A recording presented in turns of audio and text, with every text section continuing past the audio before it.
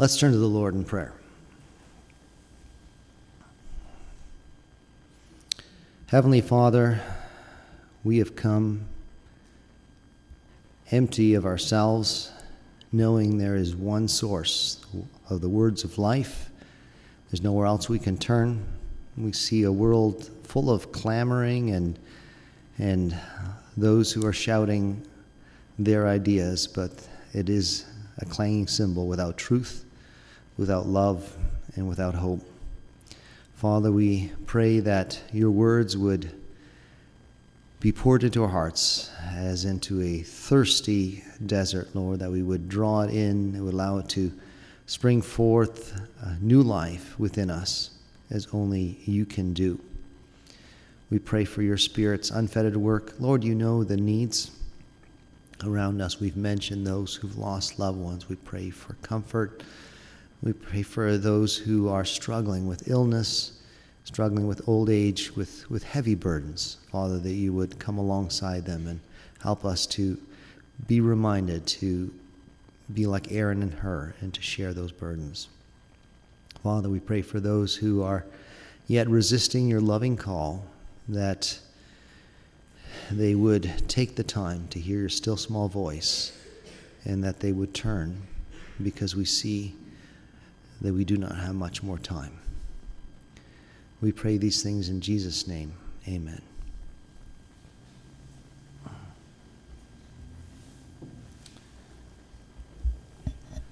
Last night, as I was unable to sleep, I was reading one of the pamphlets, the booklets that have been given us through the Elder Committee, and the Grace and Perseverance. And this morning during the message, the brother was talking about how God calls us, and it just really brought this one phrase to mind from there. And I'd just like to meditate together on the second book of Exodus, starting to read in chapter 3. Exodus chapter 3.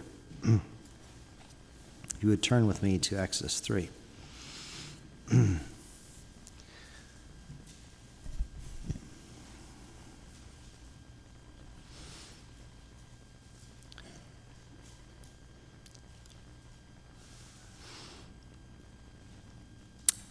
Now Moses kept the flock of Jethro, his father-in-law, the priest of Midian, and he led the flock to the backside of the desert and came to the mountain of God, even to Horeb.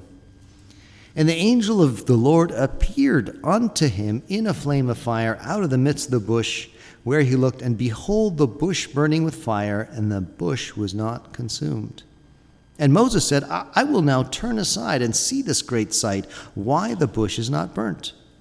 And when the Lord saw that he had turned aside to see, God called unto him out of the midst of the bush and said, Moses, Moses. And he said, Here am I.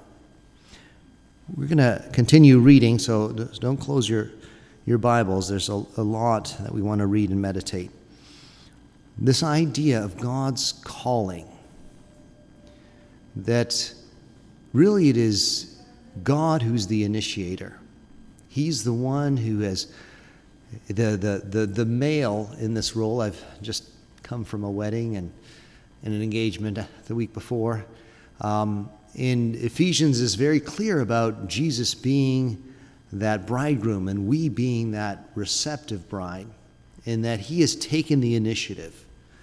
He is the one who's prepared the way. He's prepared the place. He has prepared at the price of his own holiness. And we heard all that we need to do to respond this morning, but he has already done the great sacrifice on our behalf. And now he's taking the initiative and he's calling.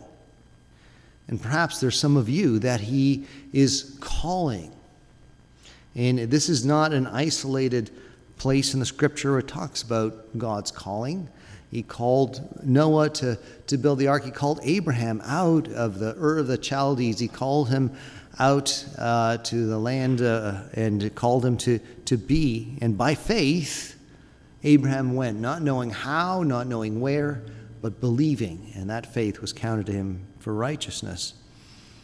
And we see in the New Testament how Jesus called those disciples, and they immediately followed. They left all. They had all their business, their fishing boats, nets, fathers, relationships, and they left it all to follow without hesitation the call of Jesus. Now God is calling Moses. Is Moses going to follow and follow that call immediately without hesitation? No. And we're going to kind of look through a little bit about God helping Moses with his reluctance to follow this call. There are those who are called to salvation. God might be calling you to serve him. So this is not a message purely to those who have not yet responded to God's call. It may be a call to those who are believers, who may be still hiding in the back of the desert and not willing to serve God in the way he's calling you to. So let's all pay attention. God calls Moses. He gets his attention. He calls him, and Moses responds. He says, "Here am I." You remember Samuel. He was also called, and he was told to add a little phrase to that. "Speak, Lord, for thy servant heareth." Right? There was a willingness to obey, a disposition to hear and obey, which Moses hasn't quite shown here. Let's keep reading from verse 5. "And he said, Draw not nigh hither, put off thy shoes from off thy feet, for the place whereon thou standest is holy ground." We need to recognize with whom we are dealing with. This is not your mother calling you for dinner, and you might delay by 5 minutes. This is the holy God of Israel. You aren't even worthy to stand in his presence. And if he takes the time to call you, do not treat it lightly, but with honor and respect. Moreover, he, God, said, "I am the God of thy father, the God of Abraham, the God of Isaac, and the God of Jacob." And Moses hid his face, for he was afraid to look upon God. It is appropriate for us to recognize when we are on holy ground. It's appropriate for us to show respect when we enter into God's presence, even in the sanctuary, that we would treat it with respect. But there was someone else who hid when they heard the voice of God. That was Adam.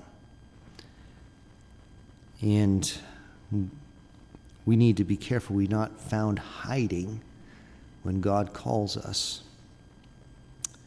And the Lord said, "I have surely seen the affliction of my people which are in Egypt, and heard their cry by reason of their taskmasters, for I know their sorrows, and I am come down to deliver them out of the hand of the Egyptians, and will bring them up out of that land unto a good land and a large, unto a land flowing with milk and honey, unto the place of the Canaanites and the Hittites and the Amorites and the Perizzites and the Hivites and the Jebusites. And now, therefore, behold, the cry of the children of Israel is come up unto me, and I have also seen the oppression wherewith the Egyptians oppress them. Come now, therefore, and I will send thee unto Pharaoh, that thou mayest bring forth my people, the children of Israel, out of Egypt." And Moses said unto God, "Who am I, that I should go unto Pharaoh, and that I should bring forth the children of Israel out of Egypt?" So here we see the calling. If you read the end of the previous chapter, it speaks of how grievous it was and how God heard that. And is this something that Moses is unaware of? right? A little bit of context. Why is Moses in the desert? Wasn't he the one drawn out, that's his name, out of the river, and the very raised as the foster child of the queen of the princess of Egypt herself? And he saw the oppression, and he saw how cruel and unjust it was, and he took matters in his own hands, and he thought he could bring justice by his human means, and struck down the Egyptian, and was fleeing for his life because it was found out. And that's why he's in the desert. Do some of you feel, I've heard, I've seen my need for salvation. I know I am not fit to enter into heaven. I know if Jesus were to come tonight, and I see the signs, I see the world rapidly coming to fulfillment of biblical prophecy, but I've tried. And I couldn't do it. I failed miserably. I can't. I know I can't because I've tried and failed. I know I've heard that from the lips of some who have counseled with me, and I'm sure it's not uncommon. And so Moses has a different attitude. You might say he learned something, right? Before, he didn't think about God. He charged right in there and killed the oppressing Egyptian. Now, is he thinking about God, or does he just recognize that I am not sufficient to meet this challenge? Who am I? I am not enough. I can't do this. Like, who do you think I am? Some shepherd, and I'm going to go to the most powerful, military power on the planet, and I'm going to set my people free, your people free. That's just impossible, right? And how does God respond? Verse 12. This is a very key point here. Verse 12. Read it with me. And he, God, said, "Certainly I will be with thee. I will be with thee. And this shall be a token unto thee when I've sent thee. When thou hast brought forth the people out of Egypt, ye shall serve God upon this mountain." You see, once again, Moses wasn't counting on God. He didn't count on God the first time, but he had this inflated view of what he could do.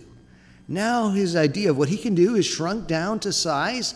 He has the humility to understand he cannot do everything, but he cannot, perhaps that is youth today, that we feel we can solve all injustice on the planet, through the internet without any experience or wisdom. But, then reality hits and it's not so simple.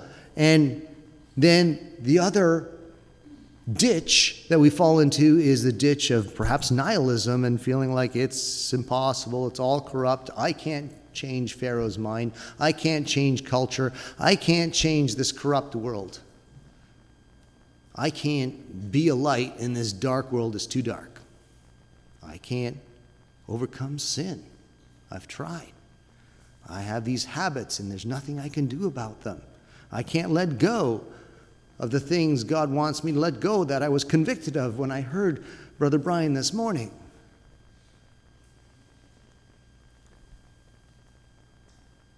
I will be with thee.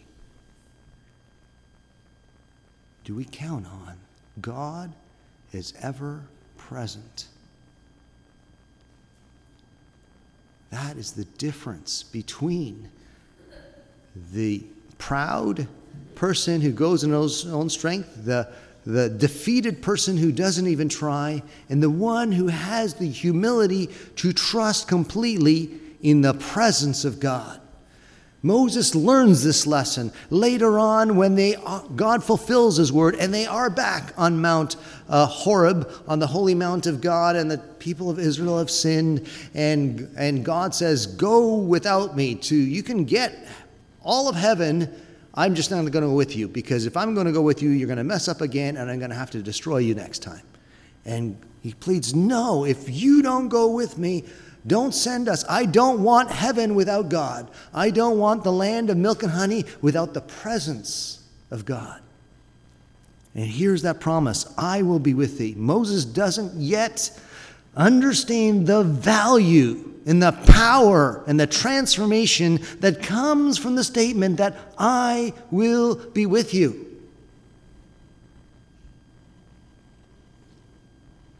Do you? Do I understand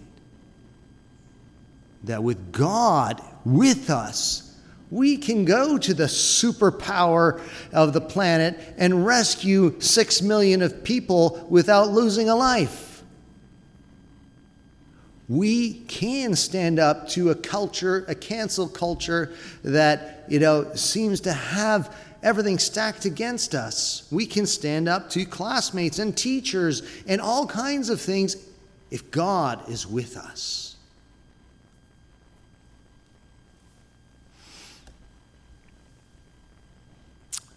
Now Moses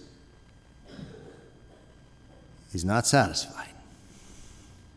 And Moses said unto God, behold, when I come unto the children of Israel and shall say, he's thinking about it, okay? Before he just said no. Now he's starting to imagine what will happen if I actually try to follow you, God. And I'm going to come to your people. I come unto the children of Israel and shall say unto them, the God of your fathers has sent unto me, and they shall say to me, what is his name? What shall I say to them?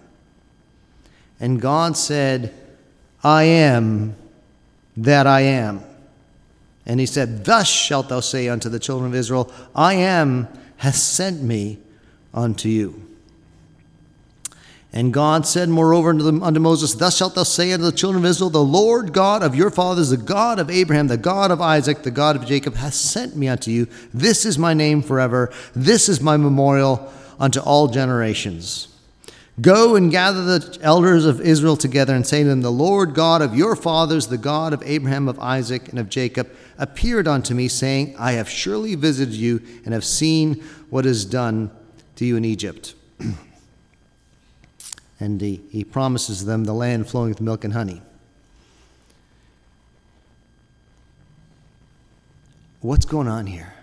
What's Moses quibbling about?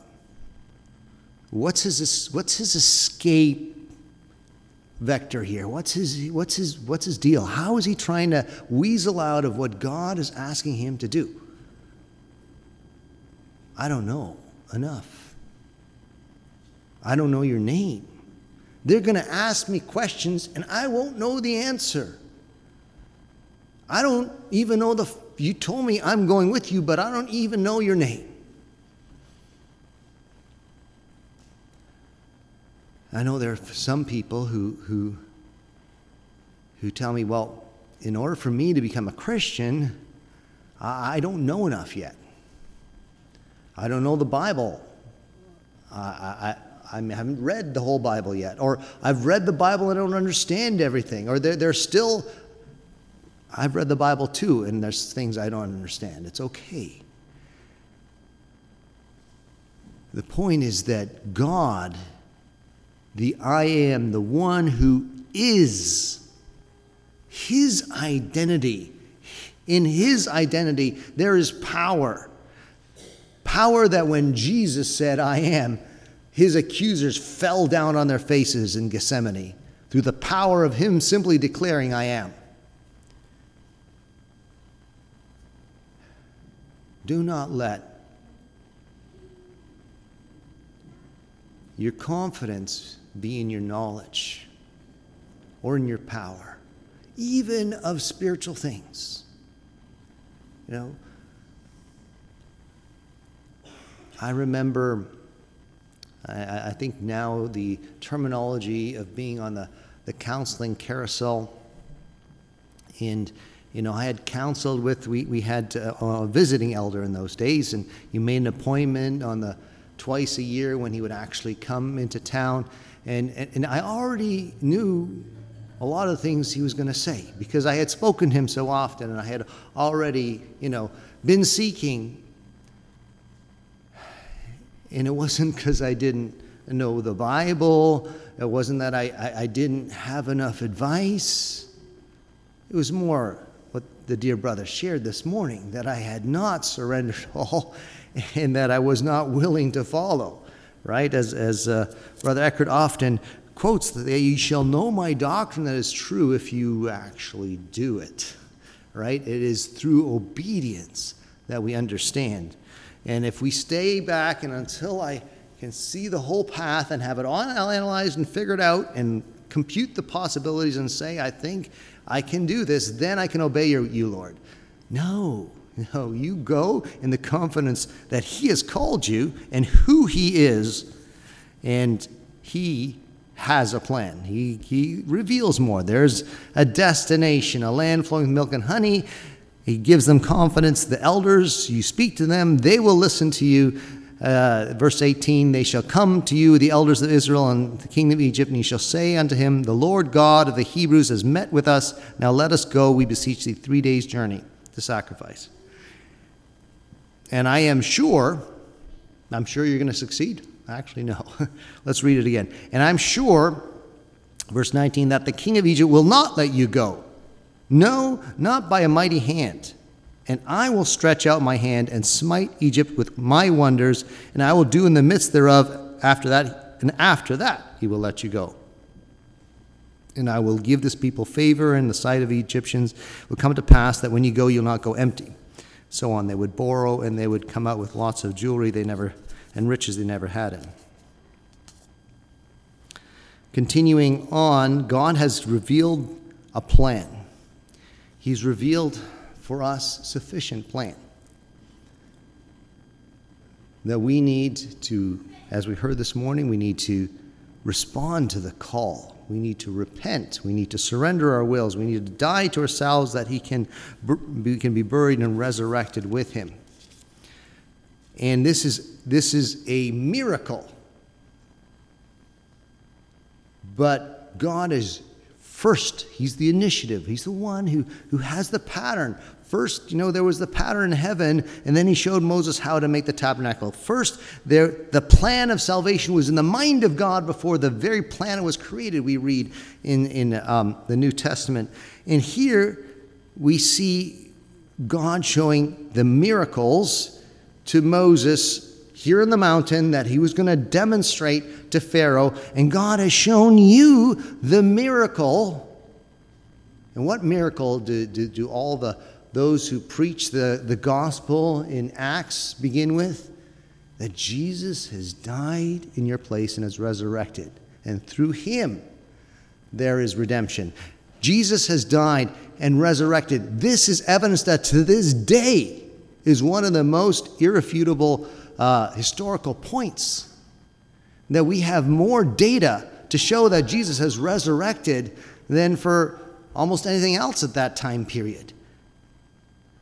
This is proof that God has come into the planet, and he's come for you, and now we need to respond to the miracle not only of Jesus' death and resurrection, but he's done it for so many believers in those 2,000 years, including ones that you know and have seen with your own eyes. God is real. He has changed others. They have died and experienced that resurrection power, and you can too, even as Moses experiences the miracles of death, leprosy, resurrection, and so on. And now Moses makes more excuses. Verse 10, chapter 4. Moses said unto the Lord, O my Lord, I'm not eloquent, neither heretofore, not before now, nor since thou hast spoken with thy servant.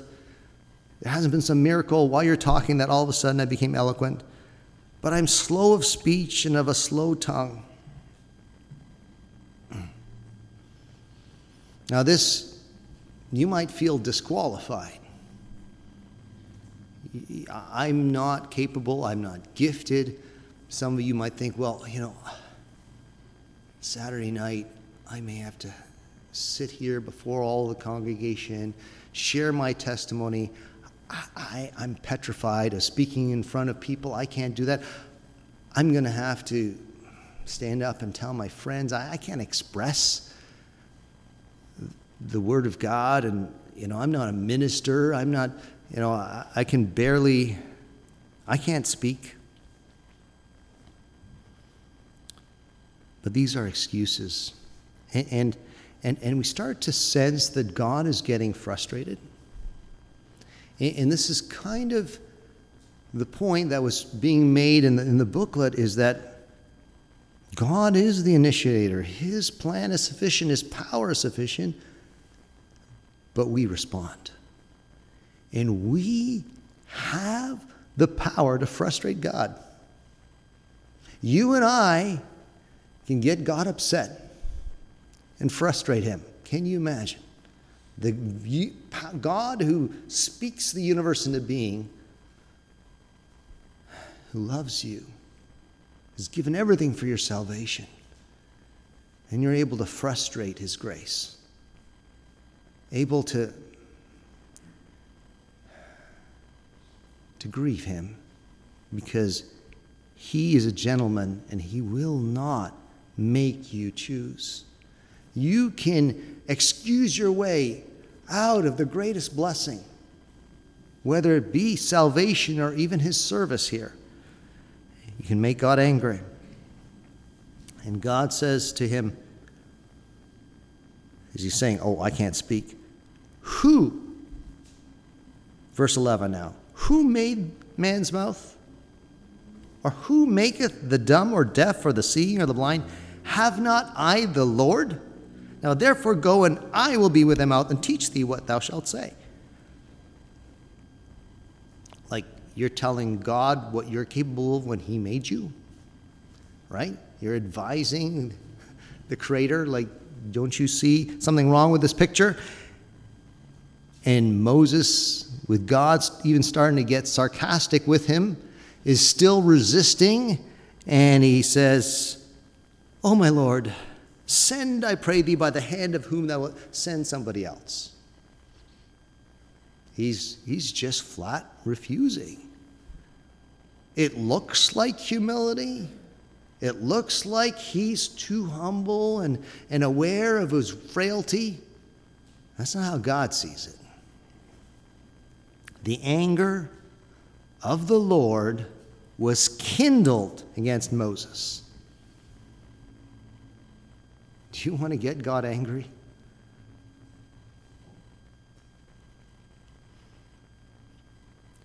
We need to stop making excuses. We heard this morning what God is asking from us. We can make all kinds of excuses, but you don't fool God. You're on holy ground here, and you're trying to tell God that you're not capable of something that he tells you to do, and he's going to be with you. He's promised his presence. It all doesn't compute, and God knows it. Now, God is gracious. He gives him Aaron. Ends up being a problem down the road, and you know the story with the golden calf. But God gives us grace too. God gives us a community of believers. He gives us others who will walk alongside with us and hold us accountable and encourage us, strengthen us in this journey, the body of Christ. And we need to be thankful for that. But ultimately, we need to obey. Being in these benches, singing these beautiful songs will not save us, will not accomplish God's purpose outside these walls. We need to obey when we are called. We do not want to frustrate or make him angry. And thankfully, Moses went and returned and said, "Let me," to his father-in-law, "let me go." And he was willing to obey. May we be a little bit more like the disciples. But even if we're reluctant, the important thing is that we do obey. Please don't frustrate God's grace, but let each one of us be willing to obey him.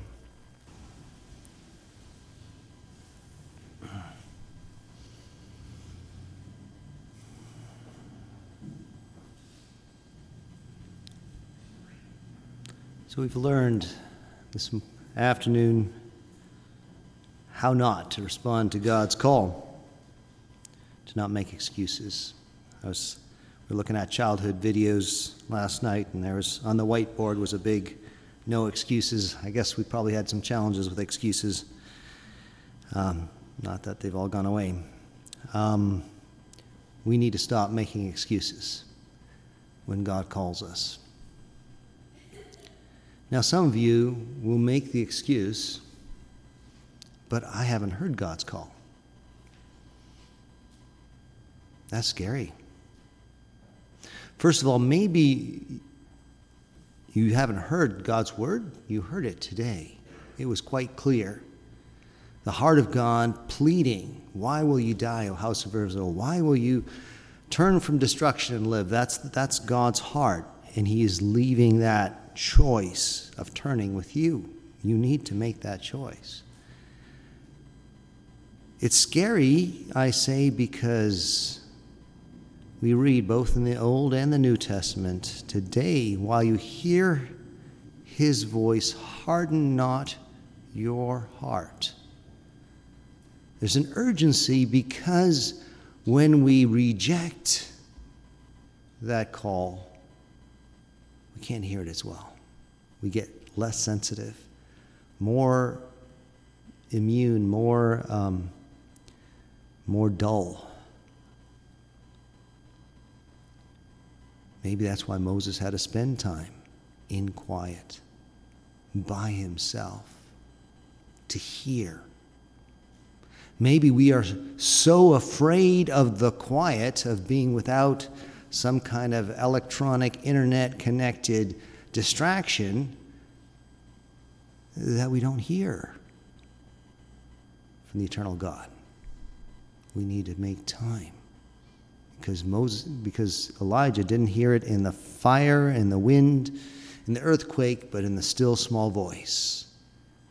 Let's listen. I know God is calling each one of us, and then let's respond. That would conclude this afternoon service.